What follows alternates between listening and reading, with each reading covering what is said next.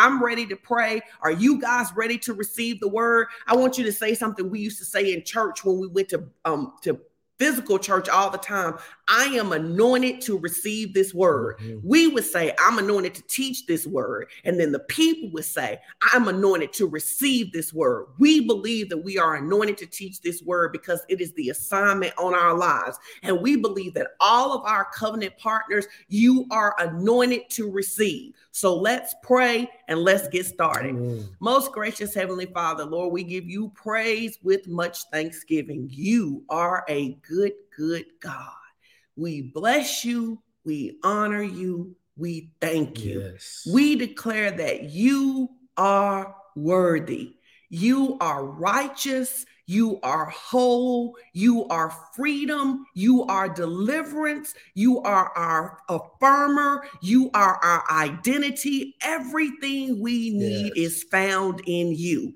And we thank you this morning for Jesus.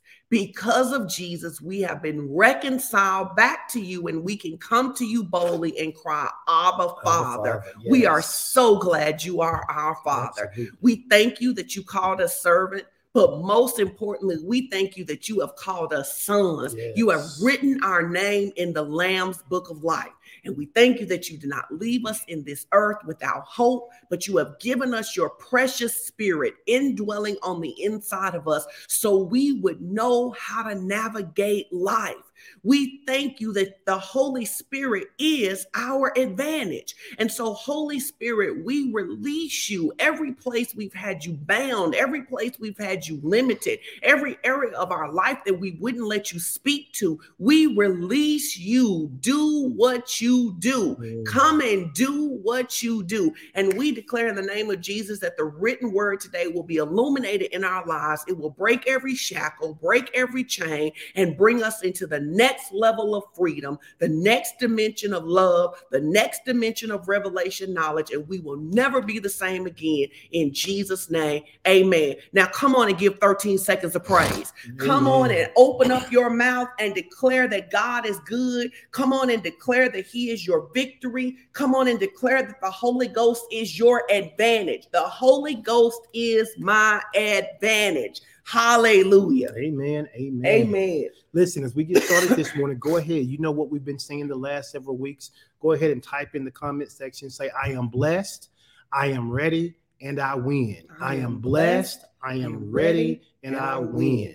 Listen, in today's message, it really kind of, for believers, ought to go without saying, but it doesn't. So we'll say it. And we're going to be talking about how God's right hand upholds us when everything else fails. This is part 3 of our teaching of the power of the right hand of God. This is our 3rd lesson on the power of the right hand of God. And here's the thing. The first week we talked about how the right hand of God dashes and shatters the enemies to pieces. And we looked at the book of Exodus, and we saw how God delivered his people out of the hand of Pharaoh. And we equated that to how we have Pharaohs in our lives. And sometimes things come in our life to try to destroy us and to try to keep us between a rock and a hard place. But we saw the scripture says that the Lord is the same yesterday, today, and forevermore. And so if God was a deliverer for his children back then, he's still a deliverer to us today. Amen. And then last week we talked about how the right hand of God swallows up our problems. And we really just wanted to express to people that being born again does not exempt you from life's problems. Being born again doesn't exempt you from the challenges that come with living in a world where there is sin. We talked about how you can be doing everything, quote unquote, right, but bad things can still happen. The Bible says that it rains on the just as well as the unjust. That means there are sometimes some things that happen that we wouldn't choose to happen. But we also understand that in doing that, God is always able to deliver us. Amen. We know that the scripture says that all things work together for the good of them that love the Lord and who are called according to his purpose. And that as long as we're walking with God, even if trouble comes, we know that God has a way of troubling that trouble for us.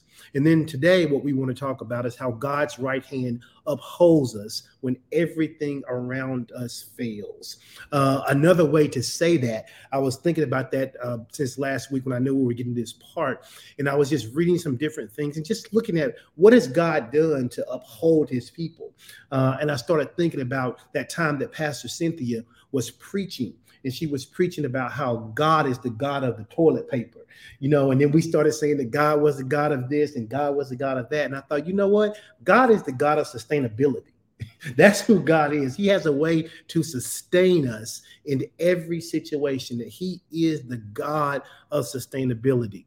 And so really that's kind of what he was even saying in our foundational scripture that we used. And I'll start there this morning. I want to start in Isaiah 41, 10 and 13. And yes, you're going to see it again. Yes, you're going to hear it again. Yes, we're going to read it again. And hopefully you're reading it every day as well. And it's getting deep on the inside of you.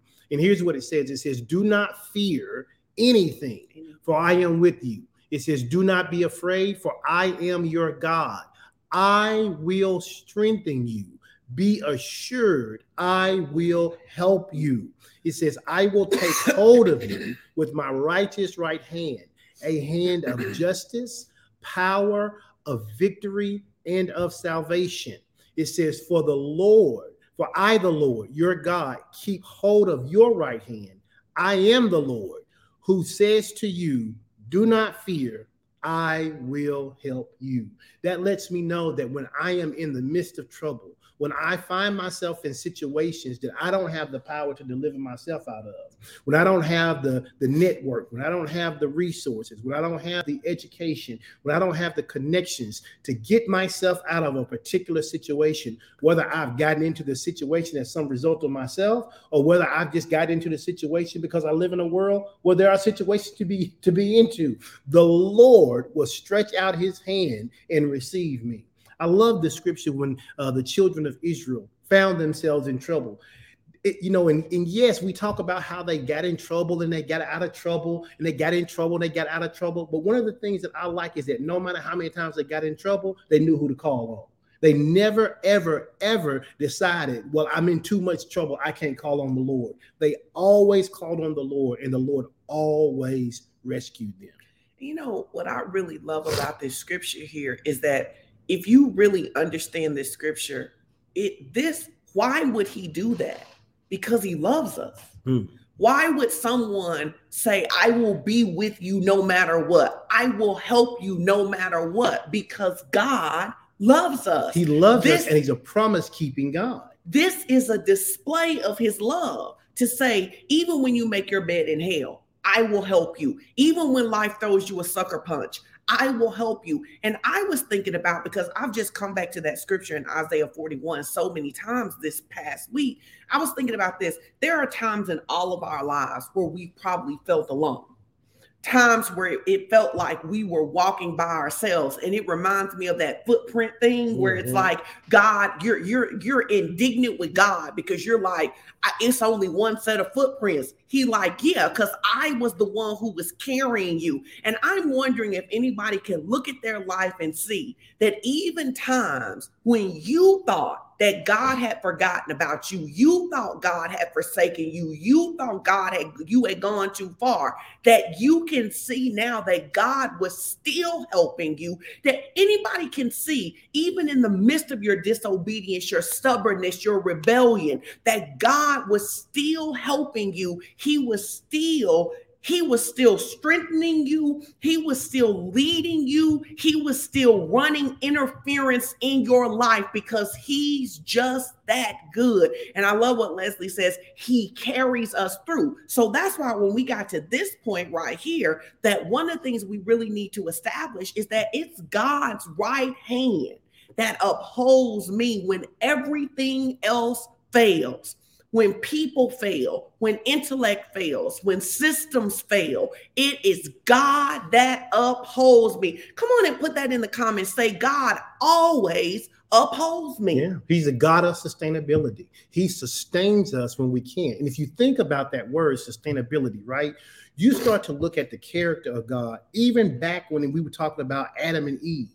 He created the Garden of Eden, and everything in it sustained them. Everything they needed was already there. He already provided. We talked about the children of Israel, even when they were in bondage, and Pharaoh began to take the resources from them when they were trying to make the bricks, and he was trying to make it harder for them. God supernaturally stepped in and still allowed them to meet their quota, even when they didn't have the right resources. Why? Because he's a God of sustainability. You look at the scripture when the Bible talks about how the prophet went to the widow woman, and the widow woman said, look, I don't have much to eat. Me and my son are going to eat what we have, and we're going to eat it and die. She obeyed God, and what did God do? He sustained both of them. You know, we look at when Peter needed to pay his taxes. What did Jesus do? He says, hey, look, go out there and go fishing. And the first fish you get, take the money out, pay my taxes and yours. What was he doing? Sustaining him. There are so many times in the Bible, the woman whose sons were about to be taken into bondage. And she said, I don't know what I'm going to do. My sons are going to be taken into debt. And the man of God said, what do you have? She said, all I got is some pots. He said, well, go get the pots and bring them in your house and just keep filling them. What was he doing? He was sustaining them. There are so many opportunities in the word of God, if we'll study it from this lens, to see that God specializes in sustaining his people. You know what's so beautiful, though? If you look at it, anything you find about God, you can find it throughout scripture in a thread. You can find it throughout scripture in a thread. So it's like you bring up this word sustainability that probably many of us have never considered God in terms of sustainability, right? And then you go, oh my God, from beginning to end, he is the great sustainer. Yeah, right. The reason that he's the God of the toilet paper, the reason that he helped me find my earring, the reason that he does all of these things is because sustaining us is his specialty. Well, he took the children of Israel from a place where they were eating in luxury and took them to the desert where they had no food, but yet he provided in a desert food and water, supernaturally gave them manna every single morning. But the scripture called it angel food.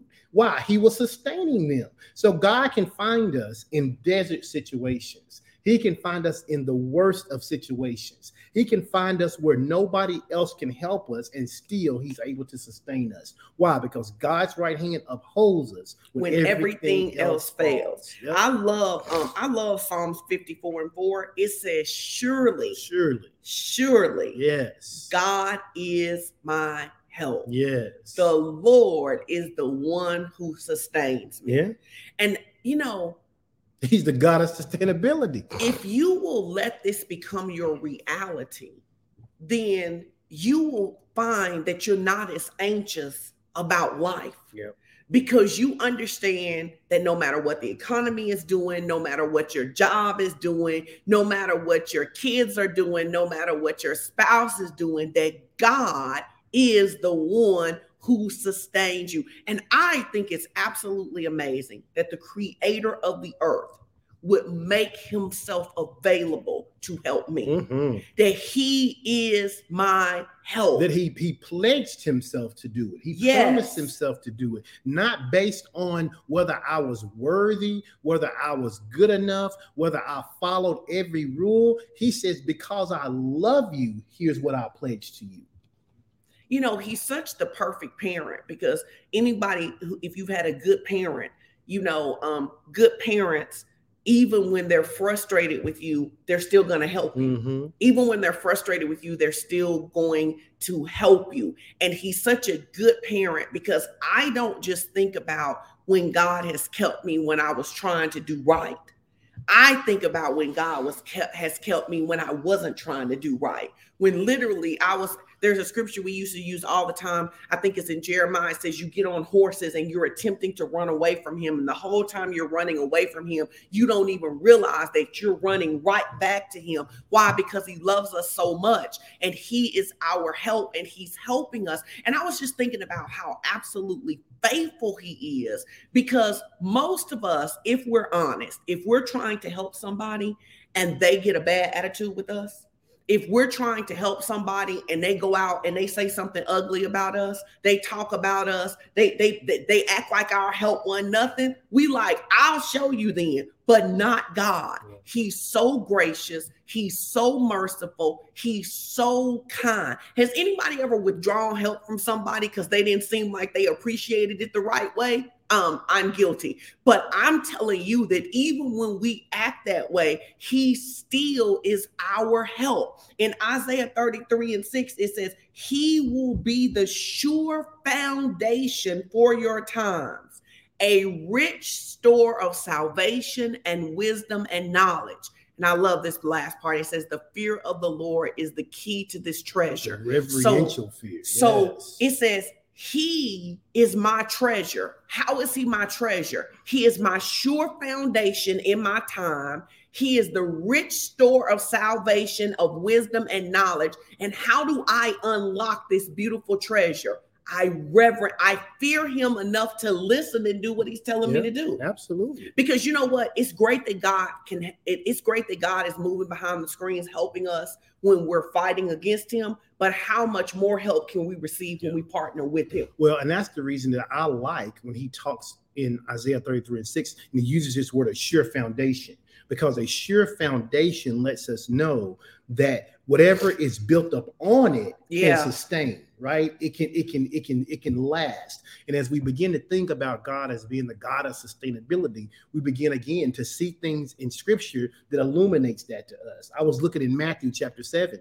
In Matthew chapter 7, 24 and 27 is a scripture we all know. We talk about it. But in light of Isaiah 33, I'm like, here is how you are able to be sustained in every situation. You got to make sure that your life is built on the sure foundation. On the sure foundation. And the Bible says that. It says in Matthew 7, 24 and 27, it says, everyone then who hears these words of mine and does them will be like a wise man. This is Jesus talking. He says, everyone who hears these words that I'm speaking and do them, if they hear and do, they hearken, they hear and do, then they're going to be like a wise man who built his house on a rock. That's that sure foundation.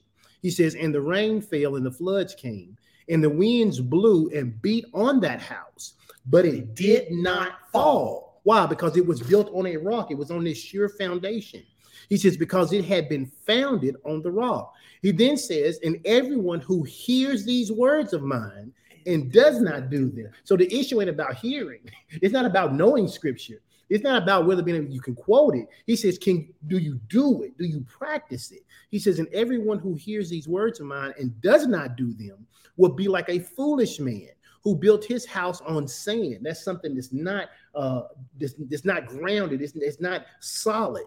He says, and the rain fell and the floods came and the winds blew. Now, I like this because that's what happened to the first house. In the first house, the floods came. In the first house, the winds blew. In the first house, they beat up against that house. The winds came and the flood waters came. It says, but it fell. Why? And great was the fall of it. Why? Because it wasn't built on a sure foundation. So when we say God is able to sustain us when everything else around us falls, that is because we have built our life on the word. So what you see here is that every person is building a house. Every person is building a house. And every person, regardless to who they are going to face some floods, some rain. They're going to face some wind, and some storms, right? Yeah, absolutely. So it's not a question of whether you're going to have a house. It's not. And it's not a question of whether you're going to have some storms. You're going to have some storms. It's the question of whether your house is going to stand when the rain, when the wind, and when the storm comes. Yes. Turn and ask your virtual neighbor, what is your house built on? Is your house built on your intellect? Is your house built on your good looks? Mm-hmm. Is your house built on your credit score? Is your house built on common sense? Is it built on how much money you've been able to accumulate? He says, this is what we can see. Everyone is building a house. Everyone is building a house. And you're either building it on a foundation that has the ability to stand, or you are building it on sand.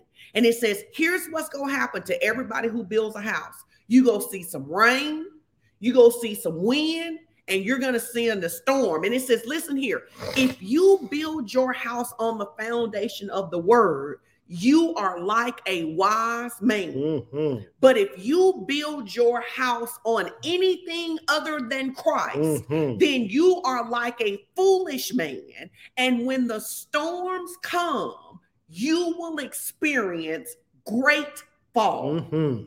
He's very clear. He says, I can sustain you through any storm. Through any storm. But you must be built on what is sustainable. And in the word of God is the only thing that is sustainable against everything else.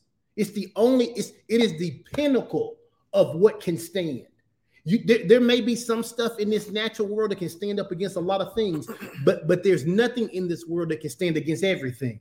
The only thing that can stand against everything is God's word. That's why when we begin to talk about this word sustainability, or this word, what does it mean to sustain something? Let's look at this definition. Wait. What's the scripture? You and Pastor Cynthia love the scripture. It says, I have seen the word, and there, it's in Psalms. We're going to get to it. But it's like, it says, I haven't seen an end of everything human, of everything natural, but the word of God goes on into eternity. And I'm almost 50. Mm-hmm. You are 50. I am. Thanks for the ARP card. Thank you. Mm-hmm. But listen here, we've lived long enough to know that that there is worldly wisdom that's fickle. Mm-hmm. I can remember when they were like, do not eat eggs. Yep. And now they like, do eat eggs, right? Like, human knowledge is so fickle. This is the way one day, this is not the way one day. But the word of God will sustain you no matter how crazy life is, no matter how morality seems to go up and down, no matter what's popular, not popular, who's the president, who's not the president. He will sustain us. I need y'all to put it in the comments. God will sustain me. Somebody ought to say this. 100-some people. Y'all ought to be saying, God will sustain me. I know you go to find it, but let me ask you this. If you got a choice between your house being built on a foundation that cannot fall or a foundation that can give away at any kind, don't the answer seem easy? It does if you truly believe that the rock won't fail you. If you don't truly believe that the rock won't fail you, then it doesn't make sense. You get the path of least resistance, which is why we see so many people building their life on sand. They build their life on something other than Christ, because in reality, they don't really believe that it matters which one you build your house on. But that's why the Bible warns us. It says, look, you can be like the wise man and build your house on this rock, or you can be like the foolish man and build your house on the sand. You won't know the outcome until the winds come.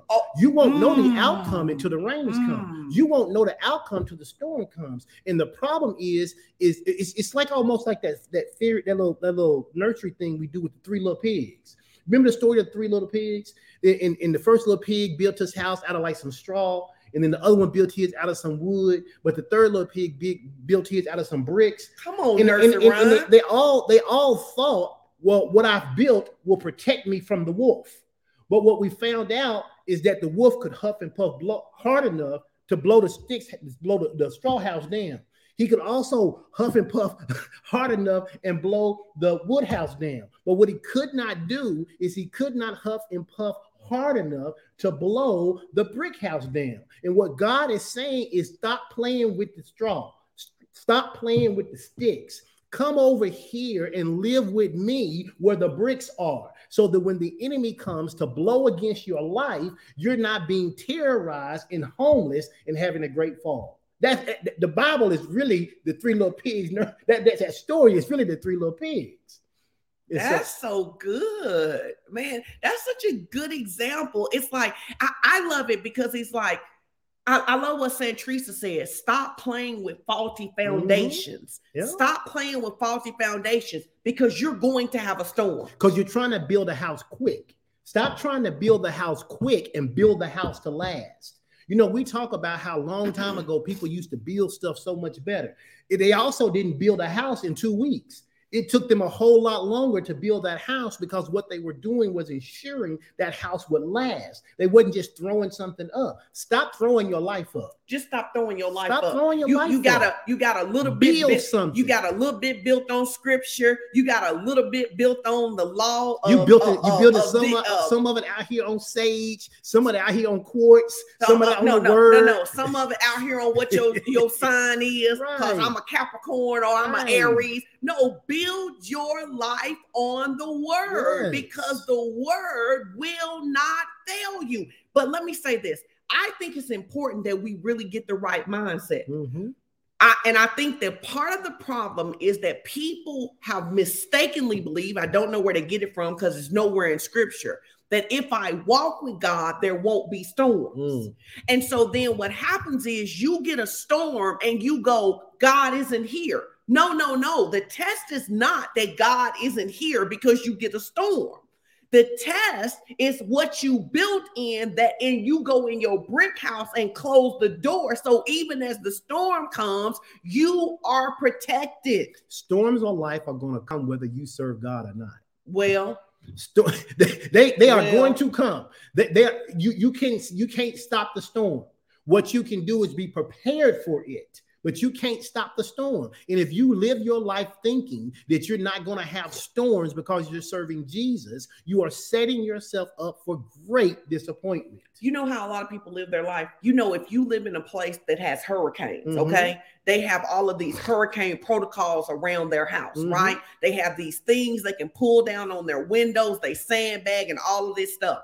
And it's like the people who live there. And even though there's a warning of a storm, they say, it's not going to be a hurricane. Right. So they don't pull their shades down. They don't get the sandbags. They don't do the things that they're supposed to do. And then when their stuff gets demolished, they go, how could God let this happen to me? No, pull down the steel windows, put the sandbags in your life, put the word of God in place so that when the enemy comes, you will overcome. Amen. Amen. So when we talk about this word sustainability, we talk about this word being to be sustained. Let's look at the definition. The definition of the word sustain is to cause to continue or to be prolonged for an extended period of time without interruption. That's what God wants to do. He wants to prolong. And that's why that scripture in Proverbs 4:12 is so good, because he says there will be no limit to your progress if you partner with me. So literally, God is saying that if you partner with me, if you build your house on this rock, yes, storms are going to come. He says, but you're going to have uninterrupted victories. You're going to have an uninterrupted life. What does that mean? Does that mean I don't have to figure some things out sometime? I don't have to ask God for no. What it means is that even when the storm comes, in that scripture, he says, great was the fall of the one built on the sand. He did not mention a fall at all about the one built on the rock. So yes, we're going to experience in life some trials and tribulations, but God is our sustainer. He is the one who keeps us upright. He's the one that makes sure that we don't have any ruin. When God sustains us, it means that he keeps us from giving way under trials and afflictions. He keeps us from giving away from under trials and afflictions. What does that mean? It means that we face trials like everybody else. We face afflictions like everybody else, but we don't bend, we don't break, we don't succumb to those trials and afflictions. Why? Because God has always navigated us through the whole process. And what Psalms 1 tells us, it tells us that if we will be planted, that we will be fruitful in every season. So this is the craziness of walking with God, that in a season where you ought to be losing, he will still cause you to win. In a season where you should not be able to get up, he will still cause you to get up. And this is why it's so important to put the word in our hearts. And I can remember just different times in my life where just, different things have happened, different losses and stuff. And I can just remember how if you will put the word in your heart, there will come a time, I was thinking about, I don't know why I was thinking about this, but I was thinking last night about when my grandmother passed and how that was such a devastating blow to me that my grandmother had passed, because I just was like, how am I supposed to live in this world without my grandmother? I can remember laying on the floor crying and hearing the Holy Ghost start to preach the word to me, begin to talk to me about how he was my comfort and he was my he was my peace, and he would sustain my mind even as I walk through this. And I always say that that is literally the thing that kept me from falling apart, is that even when my emotions were like, oh my God, I can't believe that this is happening. How is this here? This is not unfair. That the word was the foundation that was anchoring me and sustaining me, right? And it is so important that we allow the word of God. That's how we keep from being afraid. Yeah. That's how we overcome. We're going to have trials and tribulations. We used to say this all the time. Something in life is going to sucker punch you. Mm-hmm. Something's going to happen and you didn't expect that. But what you want to have is enough words sustaining you that even when your emotions seem to be going crazy, you'll start to hear the word preached to you, and it will help you get up. Because it's not that we're trying to be callous. What we're saying is, listen, when something happens, yes, it can take you by surprise. Yes, it can upset you. But you ought to have word in you anchored that begins to anchor you. That you talked about that scripture in Psalms, talk about being planted. That word planted is the same word means to trust. He says, if you will trust in God, he literally will sustain you in every single season. It's what the Apostle Paul meant in Philippians 4, 6, and 7 when he says, don't be anxious about anything.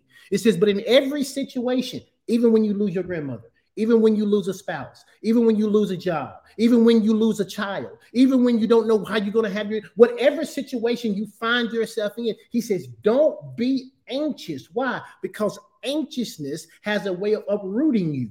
He says, do not be anxious about anything. He says, but in every situation, what? By prayer and petition with thanksgiving, present your request to God. He says, and then the peace of God, that thing that God does where he has the ability to make you feel like nothing missing and nothing is broken. He said, God's peace, which transcends all of your natural understanding, it will then do what? It will guard your heart. When your heart is hurting, it will guard your heart and your mind when you're thinking, oh my God, I don't know how I'm going to make it. Holy Spirit will begin to preach to you and tell you how you're going to make it. You're going to make it because you have a God who can sustain you. You have a God who loves you. You have a God who specializes in healing the brokenhearted. He says, but you have got to make sure that you don't let anxiety, you don't let fear and panic come into your life and uproot you so that you leave the house that was built on a rock and go habitate in one made out of sand. Oh, that's so good. He says you can't move out of your house that's been built on the rock because the wind is blowing. Now is not the time to change houses. Now is not the time to move out of this house that you have spent the time building with the word because something in your life happened that you weren't counting on. Now is the time to stay there, to stay on that rock. Why? Because even though that rain is coming, even though that wind is howling, even though the storm is brewing, God says, I have the ability to sustain you. And it's like this. It's like the more I know God, right? The more I know his heart, his character, his intent toward me, then here's what begins to happen. Even though I don't understand what happened and I don't understand why it happened, what I know is God is good. And what I know is that all things are working together for my good. So what I'm not going to do is leave the place of goodness to go try to create my own goodness. Yep. I'm going to stay here even when I don't understand. And I think that this is a place where God is really trying to grow us up into, right? That when there is a storm, we have to stop abandoning God because we believe he abandoned us first. Stop jumping out the ship. Stop jumping out the ship.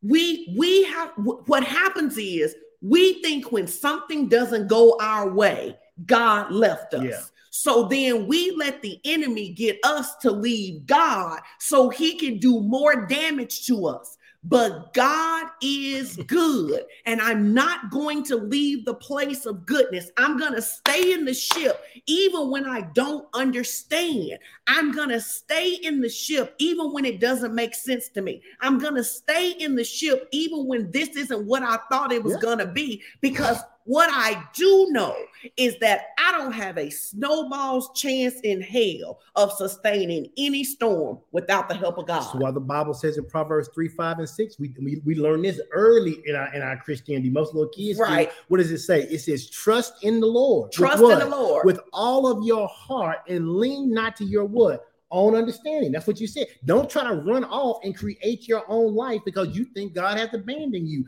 God hadn't abandoned you. The reason you ain't went under is because God was with you. It says, trust in the Lord with all of your heart and lean not to your own understanding. In all of your ways, submit to him.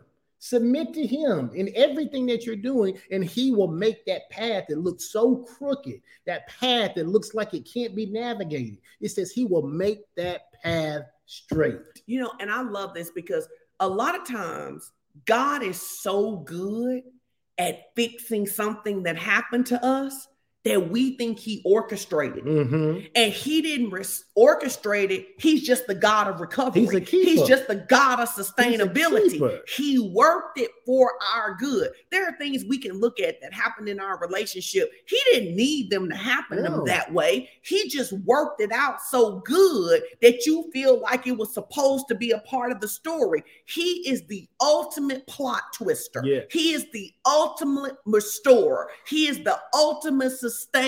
So all I'm saying to you guys is, listen, he can help you no matter what happens in life, but don't get out of the ship.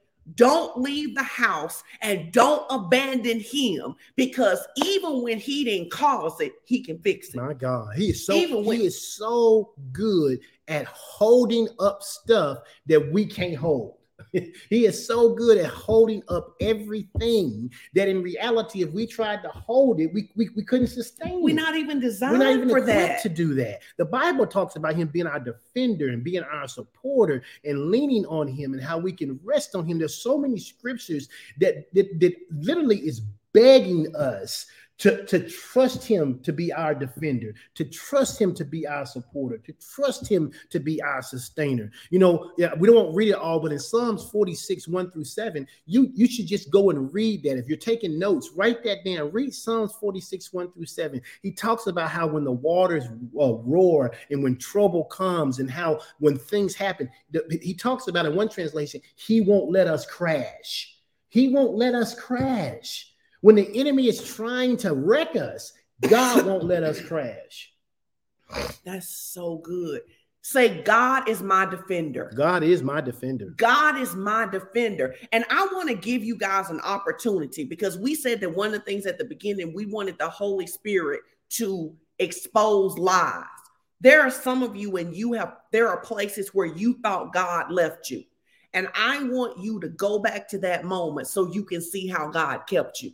Because you need to unravel the lie that God abandoned you, that God has not been there for you, that God doesn't care about you. You need to expose that. You need to let it come out of your heart, because there are times where it's like, this relationship didn't work out. God didn't love me. No, sweetheart, this relationship didn't work out because that wasn't the right person for you. Or I didn't get this job because God doesn't love me. No, sweetheart, God is our sustainer. God is our defender, and God is a very present help in the time of trouble. In fact, if you can see trouble, you can see God. You have never been in any trouble that God was not present in. That's right. Come on. You need to stir yourself up in that you have never been in any trouble, that the hand of God has not been orchestrating and helping and assisting, even sometimes when we were the ones fighting against him. Listen, one of the things that we realized, Chris was singing a song this morning, your way is better. Your way is better. And the reality of it is, you don't get to know that his way is better unless you're spending time with him. You've got to spend some time with God. You've got to allow God to do what he does. You got to let God work you out of some of those troubles. When you're in those troubles, if you're always running from God, you never get to see his mighty hand at work. Oh, that's so good. You never get, sometimes you need to sit still and let God be God and watch how he'll deliver you out of that situation. When you trust God completely, when you know that God is in control, when you yield your life to God, then you'll get to see the power that God has in his ability to work in your life.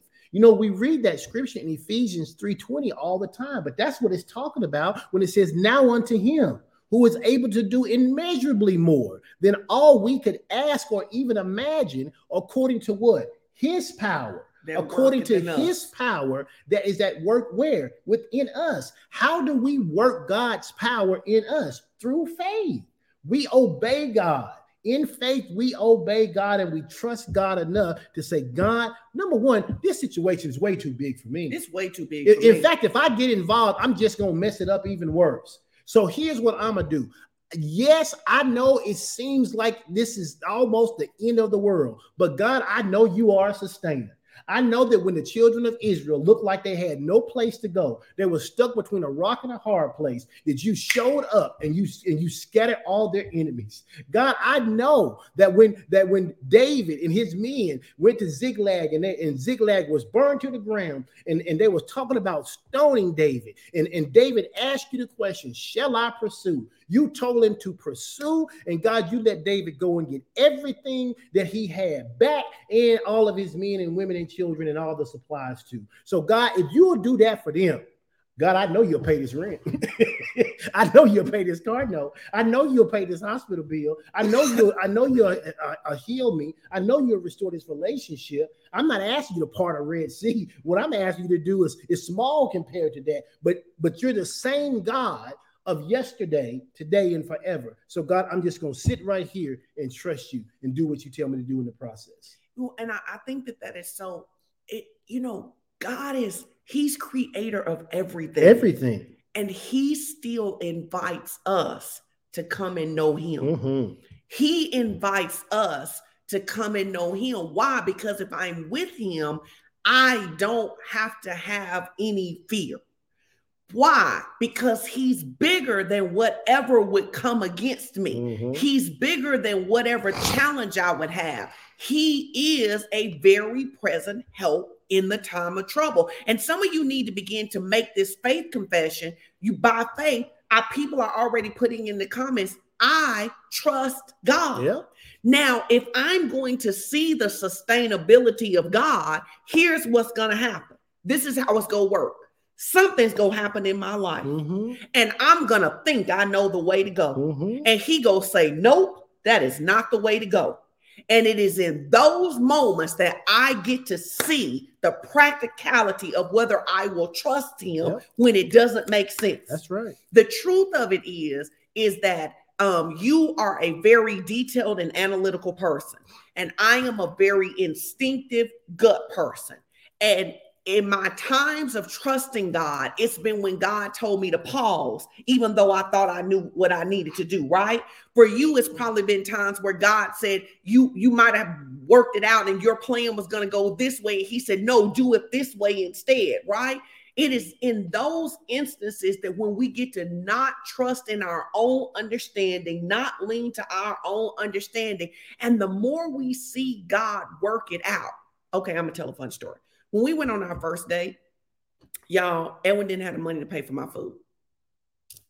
And so tell the story correctly. It's not that I didn't have the money to pay, because that made Did you have the money right then? Would you? So if you're going to, I'm going to let you tell the story, but you're going to tell it right. Did you have the money right then? I didn't have my wallet with me. Okay. So I'll let you tell the story, but now you're not going to get on here and lie and say I didn't have no money. No, I ain't never not had no money. I said you didn't have the money to pay for the food. I didn't have my wallet with me. Okay. Potato. Here's the point. So tell your story. When we first go out, he tells me to get whatever I want, but y'all, he didn't have his wallet, so he couldn't pay for my food, so I had to pay for my own food.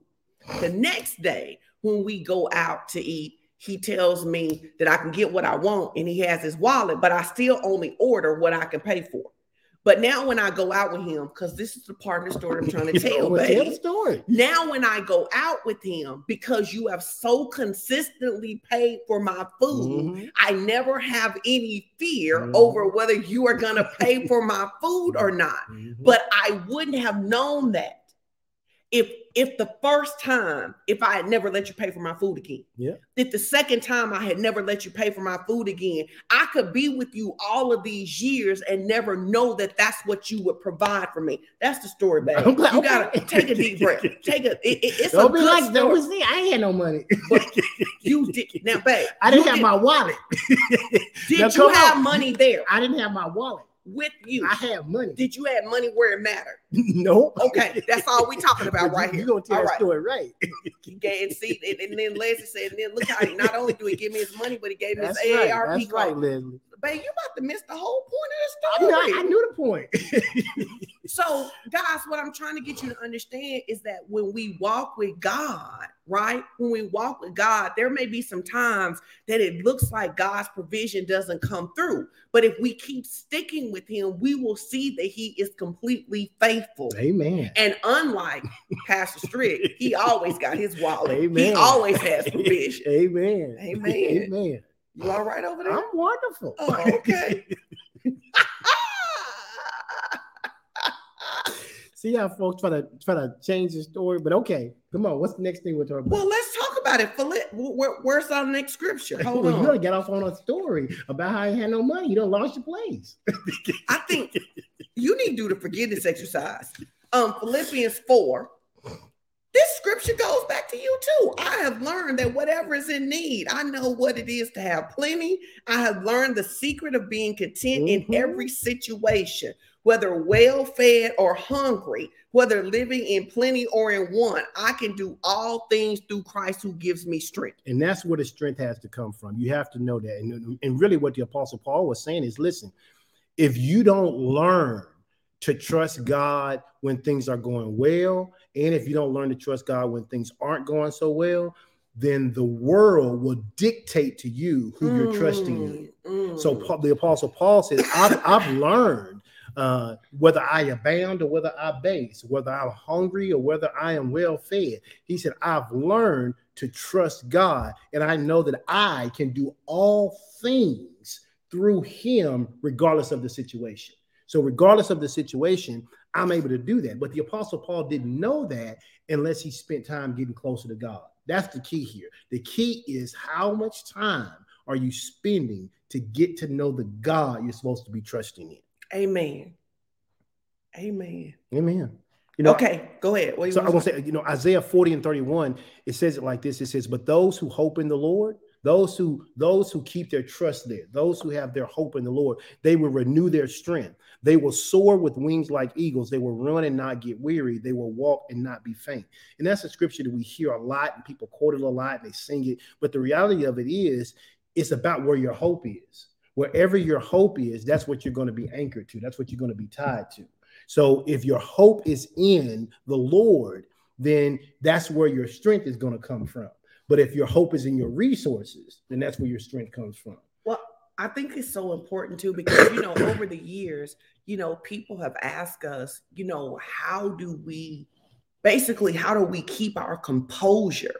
And it's not that we've never had anything to sucker punch us. It's not that we've never been disappointed. It's that more and more every year we learn how to trust him more. Yeah. We learn, we allow the testimonies of the past to show us who he is in the future. We allow the word to be our standard. Yep. And we're not talking about suppressing emotions. We allow our emotions to be filtered through the word, so that our emotions line up with the word. It's what we've learned how to do. We're not talking about pretending that things are okay when things aren't okay. We're talking about being so full of hope in the Lord that it renews our strength, So it causes us to soar, and it causes us to have the ability to run and not grow weary, and they will walk and not faint. Mhm. The Bible tells us, it says, if you faint in the day of adversity, your strength is small. That means your strength is in something other than God. That's why it says it's small. It's small. How does he know it's small? Because it shrank. And if you're in him, then it wouldn't shrink. He says, because if it's in something small, but if it's in me, it's something big. So that's how you know in times of adversity who you're really trusting in. I love it, because he says, the Bible tells us this. It says, as believers, when we feel weak, we're instructed exactly what we're supposed to say. It says, let the weak say, I am strong. It says that in my weakness, his strength is made known. So when I feel weak, that is the perfect time for me to be boosted with the strength of God, for me to be able to walk through whatever I'm walking through. But if I look at myself, if I look at you, if I look at other people, I'm going to stumble. I'm going to fall. I'm going to fall apart. But when I am weak, his strength is made apparent in my weakness. That is when he shows up. Absolutely. He shows up. And we see this. We don't see this in anybody else's life as much as David. We see it in David's life. We see this in David's life so much, because David understood that if it were not for God, he would have failed so many times. He'd have failed when he was out there in the field protecting those sheep. He'd have failed when Saul wanted to kill him. He'd have failed when he was trying to go and get everything back from Ziklag. He'd have failed when he was the king. David understood that if it wasn't for God's sustaining right hand, none of the victories that he counted as victories would have been victories for him. You know, and he talks a lot about this in the Psalms. You look at Psalms 37 and 24. He says, though he fall, he shall not be utterly cast down. Why? For the Lord upholdeth him with his hand. In Psalms 118 and 13, he says, you pushed me violently. Now notice this. Someone's pushing violently. Why? He said that I might fall. But what? The Lord helped me. One translation says, but the Lord rescued me. Why? What does this mean? This means when things in your life come against you, trying to destroy you, it is God who sustains you. In Psalms 119, 116, it says, uphold me according to your word, that I may what? Live, and do not let me be what? Ashamed of my hope. We just talked about that. Whose hope is in the Lord. Whose hope is in the Lord. He said, Lord, I need you to uphold me according to your word. I am going to believe your word, God. Now, because I'm believing your word, I believe that word's going to cause me to live. And while it's letting me live, Father, don't let me be ashamed, because I place my hope in you and not in something else. Psalms 119 is full of so much wisdom. But he says, look, it tells you exactly how God is going to uphold us. Yes. He upholds us according to his word, not ours. His word. His word. Yep. According to your word, uphold me according to your word, that I may live, and do not let me be ashamed of my hope in what? Your word. Your word. My hope in your word. But that scripture you did in Psalms 118, when I saw that in the notes, it says, they pushed me violently. You pushed me violently. Sometimes you can feel like life is coming at you from every hand. Yes. And when I read that, I thought about the song. He says, don't push me because I'm close to the edge, right? He says, there are things that happen. This is the psalmist, and he's saying the people, the situations, the enemy, the circumstances pushed me violently, and the intent was that I would fall. But God helped me. God rescued me. Tell your neighbor, say, but God helped me. God helped me. But God helped me. They meant it for my evil. They tried to plot against me, but God helped me. God helped me. And I don't want to get away from the help of God. That's why I'm going to stick with God, because here's the thing. When people and the enemy are plotting against Mhm. me, I don't know all the ways the plots are Yep. coming from, but the Lord does. Yep. It tells us he is our rear guard. He goes before us. Yep. Angels are surrounded about us. It says no weapon that is formed against us shall prosper. He is our help. But God, I need you to, if you've ever seen the hand of God help you, you, as Chris say, give fire, give hearts. You need to be thanking God, because sometimes we can get our perspective twisted and we feel so alone and so abandoned. Yeah. But even when they violently pushed us, you meant it for my destruction, you meant it for my demise, but God helped me. That's why one of the Psalms of David that I really love is Psalms 18:35. Yes. Psalms 18:35. He says, you have given me your shield of victory. He says, your right hand supports me. Your help has made me great. Your help. Now, I'm not great on my own, but your support, your wisdom, your direction, your kindness, your sustainability, your thankfulness, it has made me great. I don't boast in my own abilities. I boast in the Lord. Why? He says, because you have given me your shield of victory. I think about the word that the Lord gave us when he says that when the victories begin to pile up in this year, he says, don't think that you did this on your own. He says, I've already made this happen for you. David says, listen, you gave me your shield of victory. You gave it to me. I didn't win it. You gave me victory. He says, your right hand is supporting me and your help has made me great. People looked at David and marveled at all that David could accomplish. He says, I did all of this because of God, because of Yahweh, because of El Elyon himself. I'm great in the eyes of the people, but I know where my greatness comes from. No, I love David.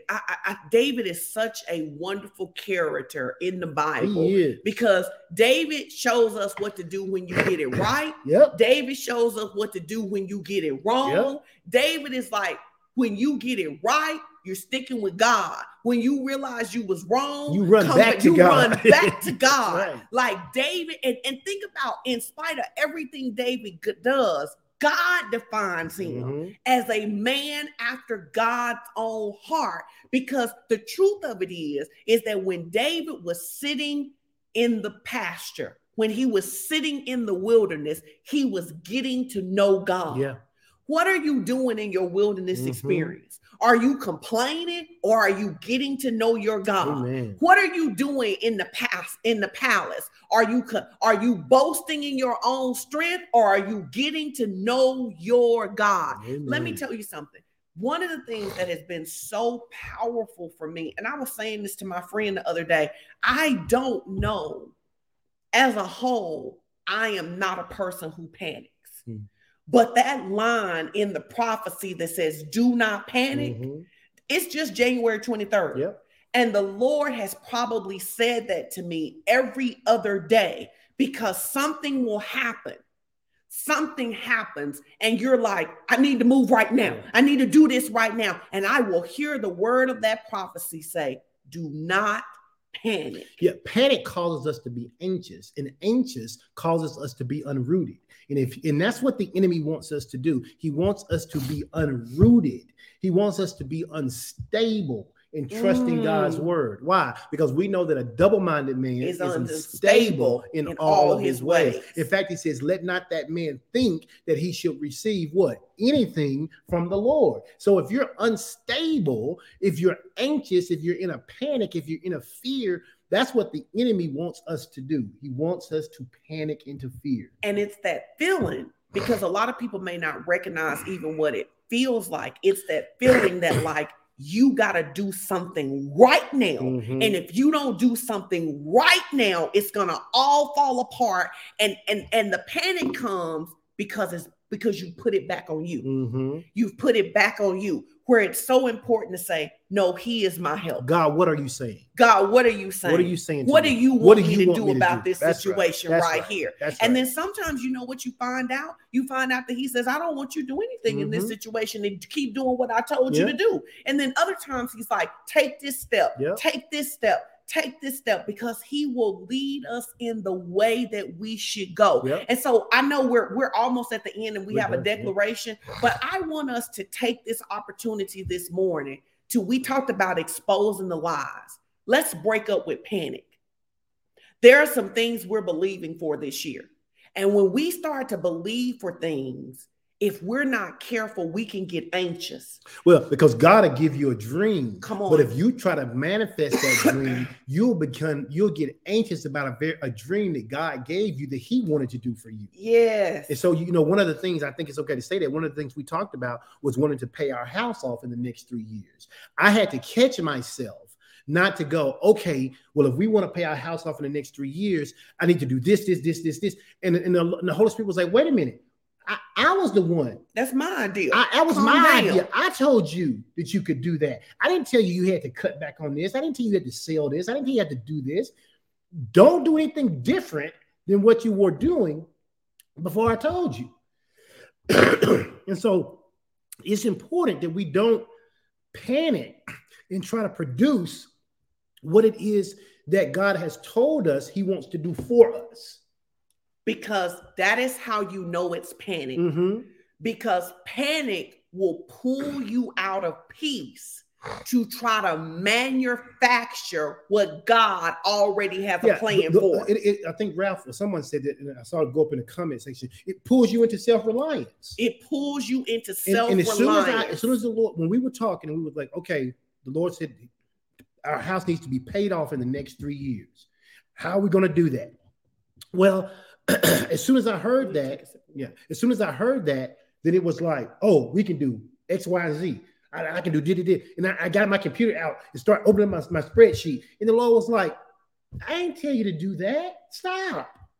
And so I had to stop.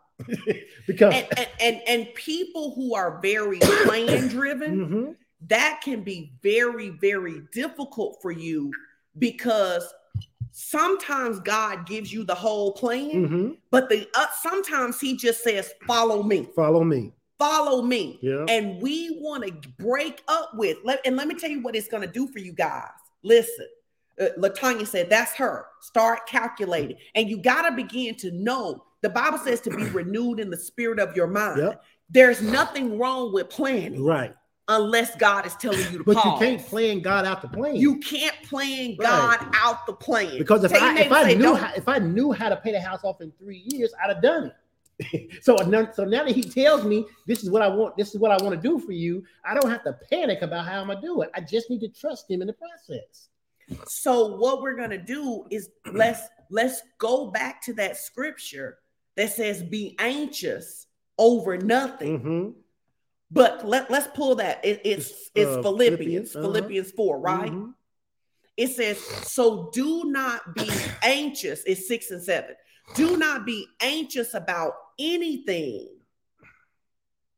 but in every situation, by prayer and petition with thanksgiving, present your request to God. I want to teach you this real quick and then we'll wrap up.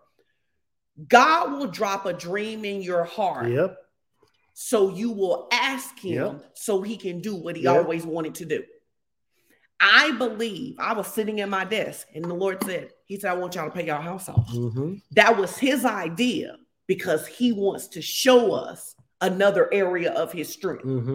So what he says is this. So literally, who is this for? What happens is God will drop something in our heart and our flesh will begin to say, here is how I am going to make God's plan happen. Everybody say, stop it. Stop it. Stop it. He will give us a dream. Catch myself doing that. He will give us a dream. He will talk to you about a job. He'll talk to you about a vacation. He will talk to you about losing weight. He will talk to you about whatever. And then what we will do is we will get in our flesh. And here's the thing. We don't realize that it's flesh because it's not cussing or fornicating. Well, but it's and we don't realize it's flesh because we're like, oh, this is God's plan. Yeah, well, was it God's plan? Was it God's plan? Because it was God's plan until you took over. And that became your plan. And that's literally what Holy Spirit was saying to me. You don't have to do this. I want to do this for you. Ask me to do this for you. So literally, I love Joshua said he looked in the mirror and pointed and said, stop it. So here's what we're going to do with all of these things God has told us he's going to do. We're going to use Philippians 4. Yeah. Here is what it's going to look like. We're going to use the house as an example. God says, I want y'all to pay your house off in 3 years. Now we say, be it unto me according to your word, Lord. Y'all, you need to write this down because you need to know what to do. Be it unto me according to your word. Be it unto me according to your word. Now, this is how we pray when we talk to God. We say, God, you dropped in our heart to pay off our house in 3 years. So you said, if any man lacks wisdom, let him ask of God. And that you would give us wisdom that was unabraded. You would give us wisdom beyond what we could read in a book or anything. We'll read a book if you want us to, but God, we're open. You tell us what to do. And so now we're asking you for the wisdom to partner with you to do the thing that you said. Yes. Now, here is where people get frustrated in prayer. This is where there is a pregnant pause. This is where we now hush and wait to see what God will say. But what we often have the tendency to do is we go, all right, God told me we was going to pay off the house in 3 years. Here's what I can do. This is what I'm going to do. And I got a plan. This is what we should do right here. And this situation right here. No, you have to learn to wait in the pause. What do you do in the pause? You give thanksgiving. God, I thank you for the plan. God, I thank you for the power. God, I thank you for the wisdom.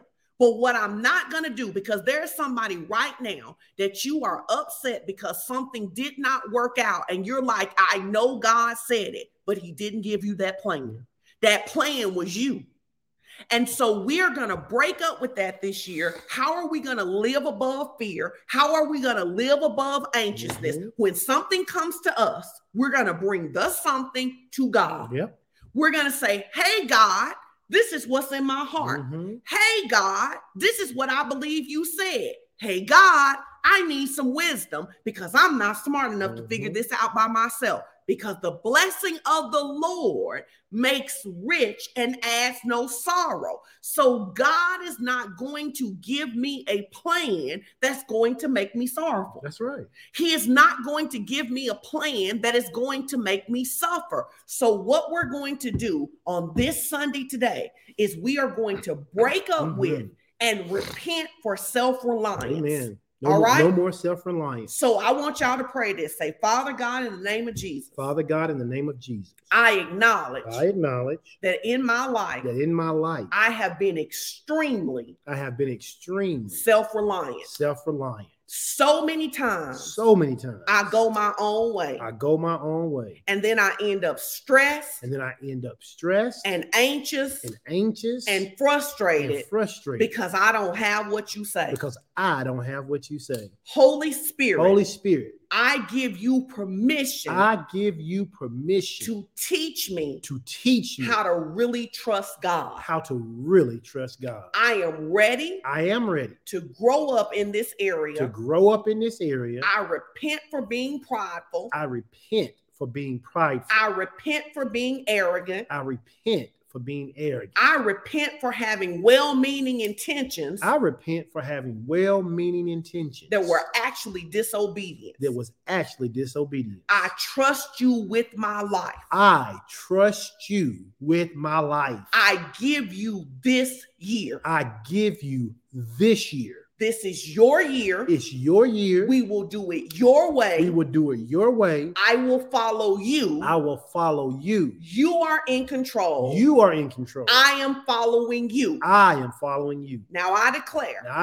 My eyes are anointed. To see the path you are taking. My ears are anointed to hear. Even the small, still instructions. And my heart is open to follow. I am following you. This will be the best year of my life. Even in the midst of storms. Because I have committed to follow you. So far. This you said the best year of my life. So far. The best year of my life. So far. My bad. The best year of my life so far. Amen. Give hearts, give fire. Amen. So you need to practice this. So how am I going to follow God all 2022? I'm going to start by following him today. Yeah.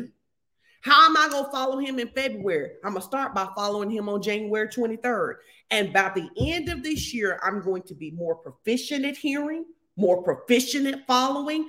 Things that used to stress me out, they're not going to stress me out. Things that used to have me anxious and frustrated, they're not going to have me anxious and frustrated because I have broken up today with self-reliance. Amen. This is a good teaching, baby. Amen. Listen, the right hand of God wants to destroy every enemy that comes against you. The right hand of God wants to swallow up all of your problems, and the right hand of God wants to be the one that upholds you when everything else fails. Know that. Just know that, and trust and obey God. Amen. Listen, this is a message you want to share with some other people. It's some practical teaching. We've given you some practical ways to pray over situations. It's not that God doesn't care about our situation. It's just that he has better answers than we do. Yeah. And so we want to encourage you, man, if you've never given your life to the Lord Jesus this morning, you need to give your life to Jesus, because Jesus is the starting point of all of this. Amen. Some of you may be in a place where you're in a backslidden state, and yes, you're still coming to church, but as you sat there, you thought, man, I really do orchestrate my own life. I make all my own decisions. I do what I think is right. And today I want to come home because I don't want to be in charge of my own life. One of the best things for me was to realize I did not want to be in charge of my own life. Now in the world tells you want to be in charge of your own life. I don't want to be in charge of my own life. I want God to be in charge of my own life because he knows all of the answers. He is the cheat code. Right? Amen. He is the cheat code. And so if you want to rededicate your life to the Lord, you like, listen, I did accept Jesus, and I believe if I die, I would go to heaven. But God, if I'm honest, I run my own life. I may start with devotion, but I really do run my own life. And I want to learn how to let you lead my life. I'm coming home. I want to give my life to Jesus. If that's you, put that in the comments today. Amen. And listen, if you want to be a virtual partner, this is a really dope church. Listen, we really believe that God wants the people of God to live in victory. We believe that the way to victory is to know his love, to live from his love, to live by faith, and you will experience prosperity in every area of your life. And yes, we know that there are many times when we're talking about obedience and different things like this, when it may not seem as popular, but what it will do is it will anchor you in the times of storm. I love it. Maisie just said, I'm coming home. I want the Lord to lead my life. Listen, y'all give it up for her. Y'all give it up for her. Listen, Misty said, I want to stop trying to lead my own life and start letting God lead it. Listen, let me tell you something. There is nothing wrong. If you need to repent every week, if you need to come home every week until you learn how to stay at home, that's fine. Just keep coming home, right? And so shout out to those ladies. We're so excited. The Holy Spirit is there. He's a very present help. He will teach you. He will lead you. He will instruct you. He will guide you. We're praying that this is a year that you will grow intimately with God like you've never grown before. And it will change everything about you. Listen, for some of you, it's going to regulate your blood pressure. For some of you, you're going to stop having them stomach problems. You're going to stop having headaches. You go sleep through the night because you're going to realize that all of that stress was from your own self-reliance. And as everybody keeps saying, his way is better. Now, we encourage you, Join Strategies for Success tomorrow. Join prayer on Tuesday. Join Bible study on Wednesday. Join prayer on Friday morning and come back here on Sunday. We love you guys so much, and we are believing God. Now it's your opportunity to give. Really, this is your first opportunity in your life right now to decide, in your new life, to decide whether you're going to let God lead you. And the first thing you want to give is your life to the Lord. In terms of not just being born again, but the control of your life. The control of your life. You want to give that to the Lord. Yes, somebody, Willa, we didn't see your comment, but welcome home, Willa. I love come home. Yes. And so, but listen, let me tell you something. Some of you are struggling financially, and if you would just surrender your finances to God, you would see supernatural breakthrough. One of the reasons that the enemy fights you so much over your money is that he knows that money is a place of torment for so many people. He wants to make you think that you don't have the money to tithe. He wants to make you think you can't afford to tithe. He wants you to think that tithing is a hustle. But how many of you know that tithing is a supernatural strategy for success? He wants you to have that doubt because he wants you to put the wedge between God's system and you. Yes. He wants to put a wedge between God's system and you.